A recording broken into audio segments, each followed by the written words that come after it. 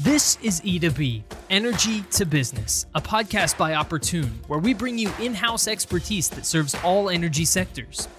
We examine emerging financial and technology trends and provide a broad perspective on ways to stay ahead, create opportunities, and execute market strategies. Hello, everyone, and welcome to another episode of E2B, an Opportune podcast. I'm your host, Daniel Litwin, the voice of B2B. And folks, thanks so much for joining us on another episode of Energy to Business. We always appreciate you tuning in to some quality thought leadership from the broader energy industry as we explore different dynamics from finances to operations and more.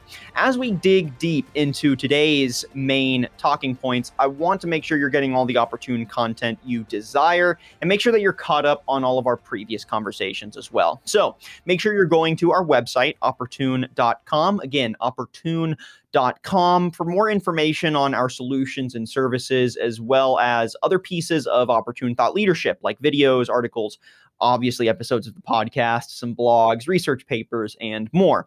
And for just the podcast specifically, you can subscribe to E2B, Energy to Business, on Apple Podcasts and Spotify. So just hit that subscribe button and you'll have a full catalog of previous conversations, plus notifications when we drop new ones. So on today's episode of the show, we're going to be breaking down some strategies for maneuvering early stage investments in younger companies. This would be specifically around private equity investments in the energy sector. That's where we'll hone in our conversation today.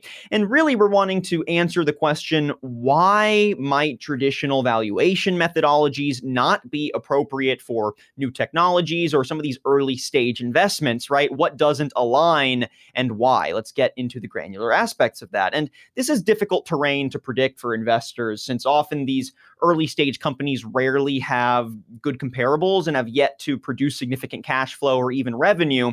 So how can you really tell if this private equity investment is worth your while or if you're putting in the right amount?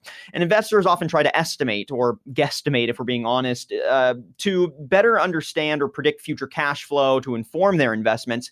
And what we're wanting to do is remove some of that estimation and try to get more granular on deeper and less subjective metrics for defining methodologies for effective early stage investments in these early stage companies, specifically, again, around private equity investments. So let's go ahead and dig in a little deeper. I'm pleased to welcome our guest today, Mr. James Hansen. He's a managing director with Opportune, over 30 years of experience in commercial and investment banking. James, great to have you on. How you doing? Great. I'm doing great. Thanks for having me. Yeah, absolutely. It's a real pleasure getting to chat and source your perspective today. We've got quite a bit to unpack. And, if folks want some supplemental information around this, I want to point them to an article you've written on a similar topic that digs deep, and love the language in there too. You keep things fun to read. So I'll point people in that direction if they want some supplemental material as we discuss our conversation today. But yeah, James, go ahead and give us a little bit more info on your background so folks understand the perspective that you're bringing here. Dig into how those 30 years of experience in commercial and investment banking tie into or inform this perspective today around early stage private equity investments. Sure thing. Yeah, thanks. So like you said, I've been doing investment banking and related activities for about 30 years. And that career has pretty much been split in half. So the first half of that was really traditional investment banking, M&A, IPOs, capital markets, commercial lending, kind of the full gamut. And then the second half is really focused more around fairness opinions, solvency opinions, valuations, and things like that. So really been focused a lot of this in the last kind of decade and a half going on in the energy world right now. This early stage and venture kind of valuation question ends up coming up a lot. Yeah, it's a tricky one. And like I mentioned in the intro, it's something that is pretty consistent for these early stage investments. I mean, would you agree there? Is this something that you find most professional investors in the energy space have to deal with at some point in their careers? Yeah, although it's interesting. It's really, at least for me and even for Opportune, this has been a relatively new phenomenon that's kind of come along with the the energy transition. As we think about early stage and venture investing, it really kind of revolves around two aspects. The first would be, new technologies is kind of the easiest one to think about. Somebody's developing a new, power generation technology or battery technology, or better technology to sequester carbon from drilling oil and gas, something like that. The second is along the lines of project finance. So, if you have a power project or, maybe you're building a transmission line, a lot of times those types of projects, have a kind of two phases. The first phase, which is the early stage when you're kind of site planning, thinking about what technology you're going to use, who's going to build it, what are the contracts you're going to need. And more private equity firms or maybe venture firms are kind of wading into that arena as well. So they're investing in a lot of these projects before they get to that stage, which we call kind of financial closing, where you've got all your contracts lined up, you've got all of your, your permits, your site plan, your EPC, everything's ready to go. And you just, you kind of eventually, that's when you would have typically gotten the, the financial closing with the investment. But a lot of times these projects are being backed by private equity firms. And so they'll be in the portfolio at an earlier stage. Let's go ahead and dig in deeper then into what the actual challenges are and what the dynamics are that are shaping, again, private equity investments in the energy sector for these younger companies.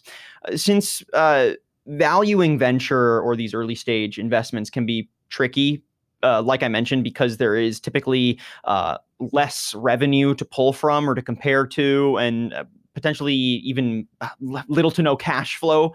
What are some of the key considerations for valuing these early stage businesses that you recommend investors take into consideration, right? What are the things that really matter? And what are some of the fluffy things that are maybe less important or that you can have a little bit of flexibility on, performance-wise? Yeah, that's a great question. And I guess I'll answer it by, kind of pointing out the obvious, that when most practitioners think about valuation and most investors, PE firms, valuation professionals like us, obviously the first three things that come to mind are what we might even call the big three, discounted cash flow, public company comparable multiples, and comparable transaction multiples. Those are kind of the gold standard in terms of putting together a valuation estimate for a company or valuation range.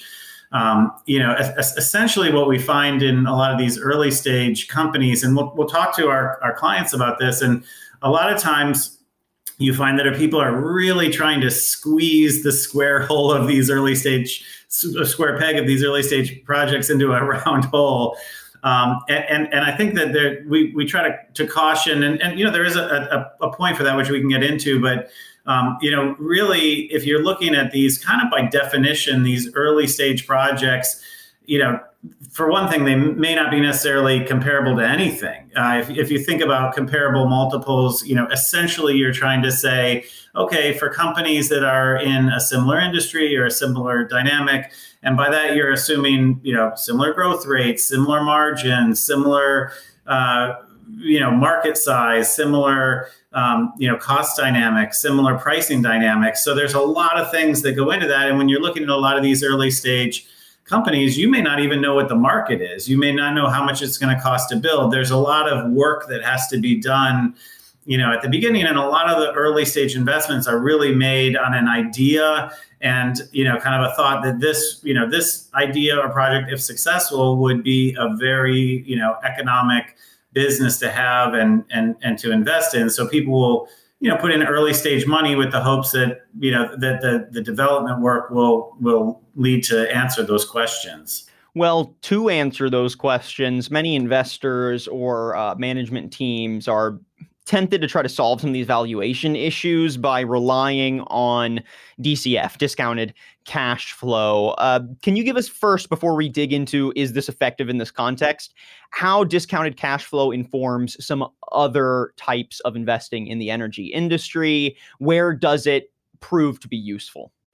Yeah. DCF, or discounted cash flow, is obviously, really, along with the other two, is supporting. I would say that's kind of a primary valuation technique. You look at, projections going forward, usually developed by management teams that are the closest to their product or industry, and look at the cash flows of those businesses and move forward. And what's great about looking at DCFs is you really have a lot of flexibility to look at some of the items I mentioned earlier: growth rates, margins, pricing, and you can really play with and look at nuances. Do we think that this project is going to grow at 3% or 5% per year? You make a lot of you ask a lot of questions along those lines. Are the margins for this going to be 20% margins or 30% margins? A lot of that kind of stuff. With early stage investing and venture investing, what essentially happens is if you're really honest about those ranges and you say, okay, we don't know if this is going to grow at 5% or 100% or 500%. We don't even know where the starting point is going to be. Is this a market that is going to be, $100 million product or $1 billion product or whatever? So if what we found is if, a lot of times, this is our starting point. A lot of times PE firms or even management teams or whatever will say, well, why don't we just, make assumptions, we'll make our best guess on all this stuff, and we'll use that as our valuation methodology. And, that there is some logic in it. It seems like that sometimes makes sense, but the reality is if you do dig in and you say, okay, so we think this could be anywhere between a 5 or 500% growth rate. We think margins could be anywhere between 10% and 100%. There's a lot of really wide margins when you're developing a new business or a new project that you just don't know where you're going to come out. And we've actually done this exercise with clients. And what's interesting is if you layer on top of that, not only a lot of those assumptions that can vary wildly. If you look at discount rate, usually when we're valuing a typical company, the discount rate discussion is based on, nuances of maybe a 2% range. And even that 2% range can be a pretty big range. Anybody that's done DCFs knows that when you vary the discount rate, you can get some pretty wide ranges of value. One of the things that we looked at as, just an example of this is the Fed did a study of required rates of return for different types of investments. And they, talk to a lot of private equity firm and venture firms. And for the category that they defined as venture capital early stage, and they defined that as, things that were kind of in the concept stage, maybe not yet profitable, significant operational technological risk, no customers, their range of discount rates was between 35 and 70%. That's a huge range. So what we found is if we really use honest ranges that go into these things and say, what's the realistic range that this is going to be, it often, and really the norm in these early stage companies or venture companies would be a range of value that's, from negative to hugely positive. And so it's, well, that's an honest range. It's just not very useful if you're trying to make decisions, or a lot of the decisions that, it may be, a portfolio company of a private equity. A private equity firm is, looking to transfer some assets from one portfolio to another. It may be that, maybe one of the funds is going to invest in an earlier funds. And so you want to try to figure out, where does that investment take place? And so as much as we love discounted cash flow for normal, regular way companies, it's a lot of times, especially the earlier stage companies like this, it's just not appropriate.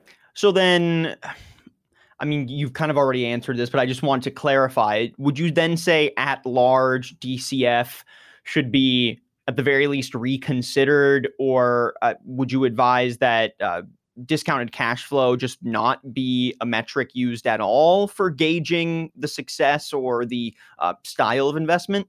That's such a great question. And it really, unfortunately, when you're, at least with the work that we've done on venture and early stage valuation, it really ends up becoming more of a due diligence exercise than anything. And it's really trying to dig into the company and see, where are they in their development? A lot of times, there's an initial investment, and then people will work and they'll, work on the technology. They'll work to figure out what their market is. They'll work to figure out, how do you ramp up this technology once you've got a proof of concept?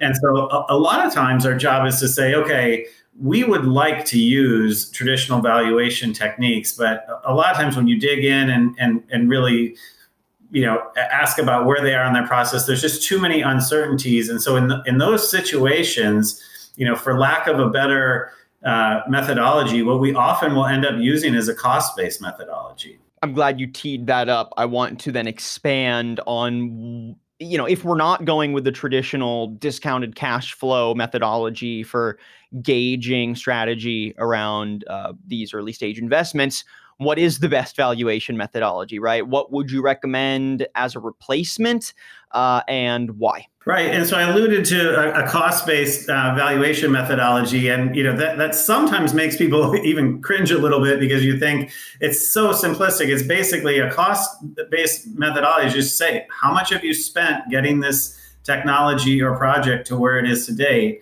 And the reason that we often find that useful or relevant in the projects we're looking at is we'll want to ask our clients, why are you getting a valuation? So the most common reasons could be, in the private equity world or venture world would be, well, we just want to value our portfolio. We want to know where our investments, stand. That's probably the most common assignment that we get. But it could even get a little trickier where they say, well, and I alluded to this earlier, they could say, well, we are going to move this investment from Fund 1, which is at the end of its life, to Fund 4.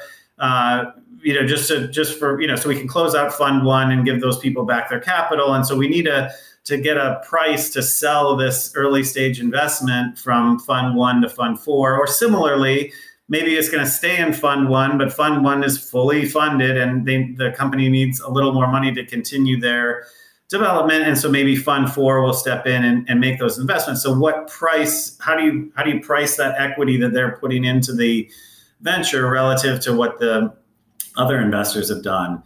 And so really what we'll do is take a step back and say, okay, if especially in those situations where, there's people on either side, because the Fund 1 investors may be different than the Fund 4 investors. So if you're a Fund 1 investor, but you're not a Fund 4 investor, you may say, well, this project has really ramped up and it's, when we put in our money, there was a lot more risk and it's been completely de-risked and you really should, be valuing it a lot higher. Whereas the flip side of that is that somebody who's, putting in the new money may say, well, wait a minute, are we sure that this investment's still a good idea? You guys have been working on this for a while and it's still not, ready for prime time. Is this something that maybe should be written off? Are we buying your dogs that should just be,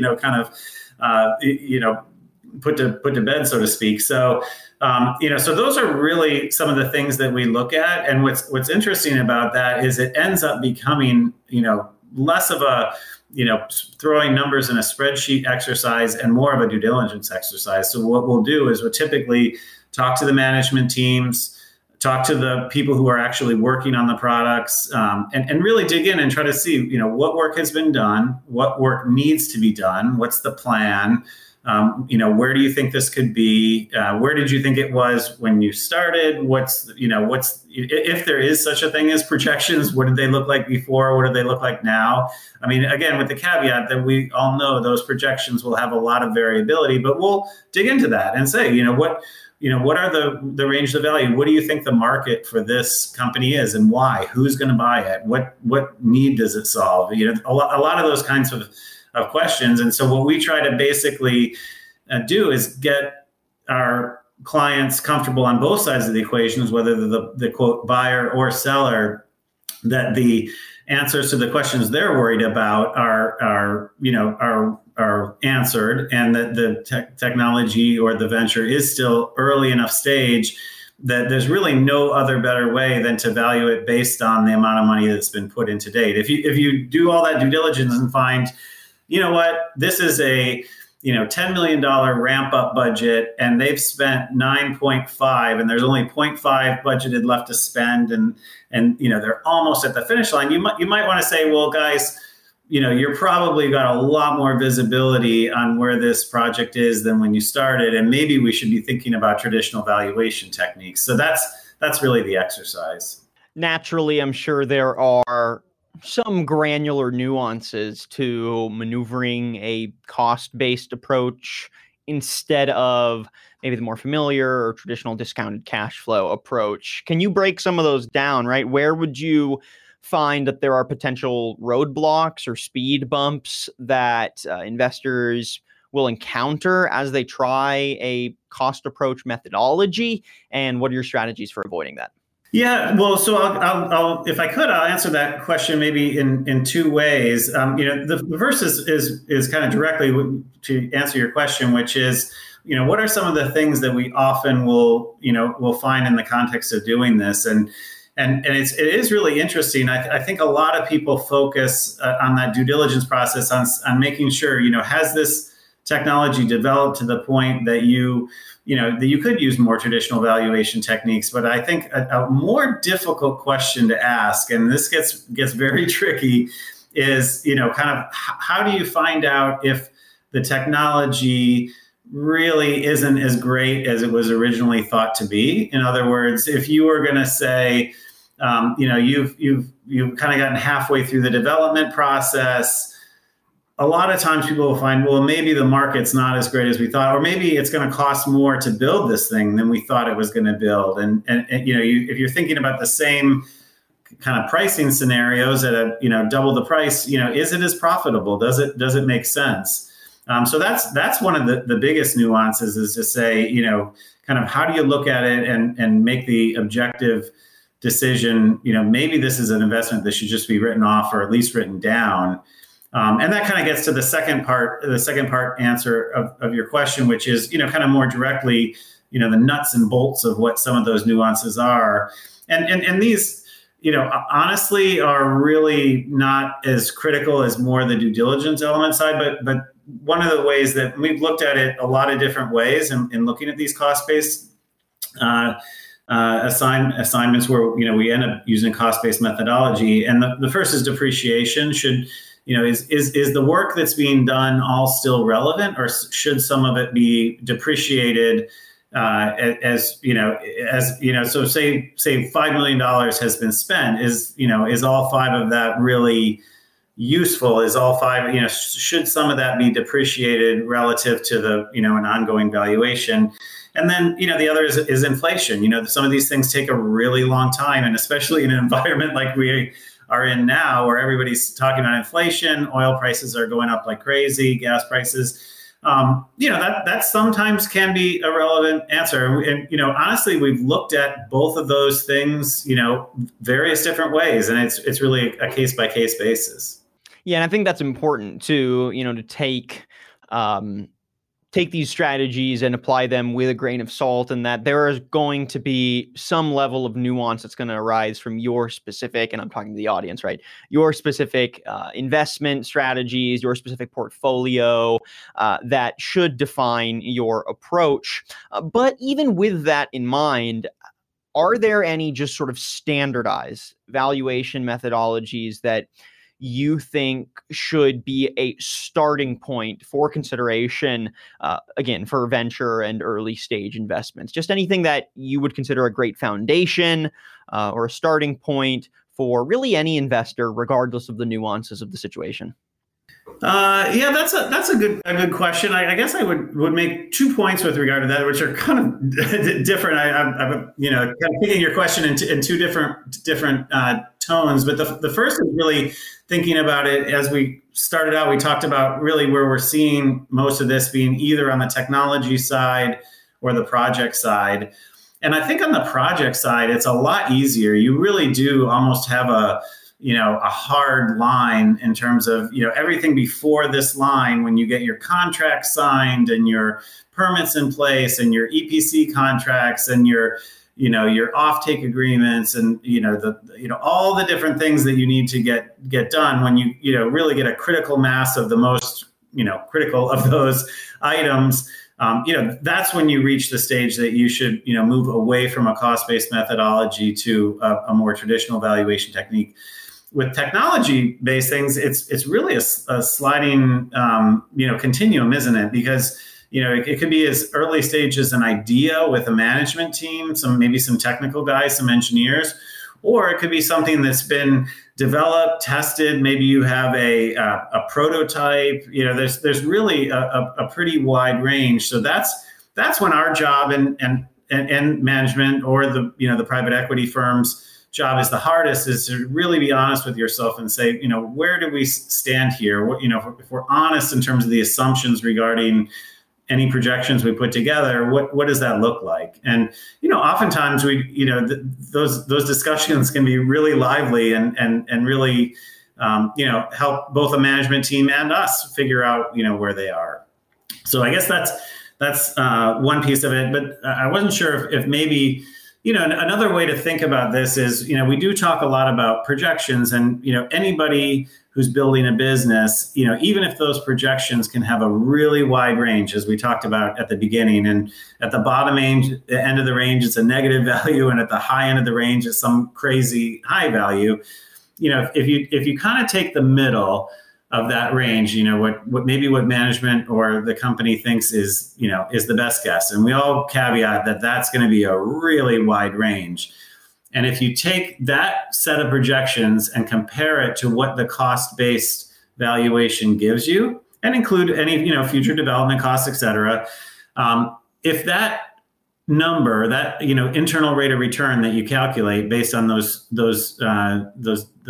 inputs, if that comes out to be a range that's especially below where you might see, like for instance in the Fed study, if you're to do all this and see a number that comes out to be like 5%, even 10%, you might, it's for us, it's kind of a red flag. Maybe that's right, but maybe it also says, hey, maybe this thing has come far enough along that you've changed some of your inputs and expectations that maybe this isn't such a great investment anymore. Or, maybe it's, 400%, in which case, maybe it's just going to be a really great investment. But if that 400% is based on something that's really defensible, then you should be using, regular valuation techniques.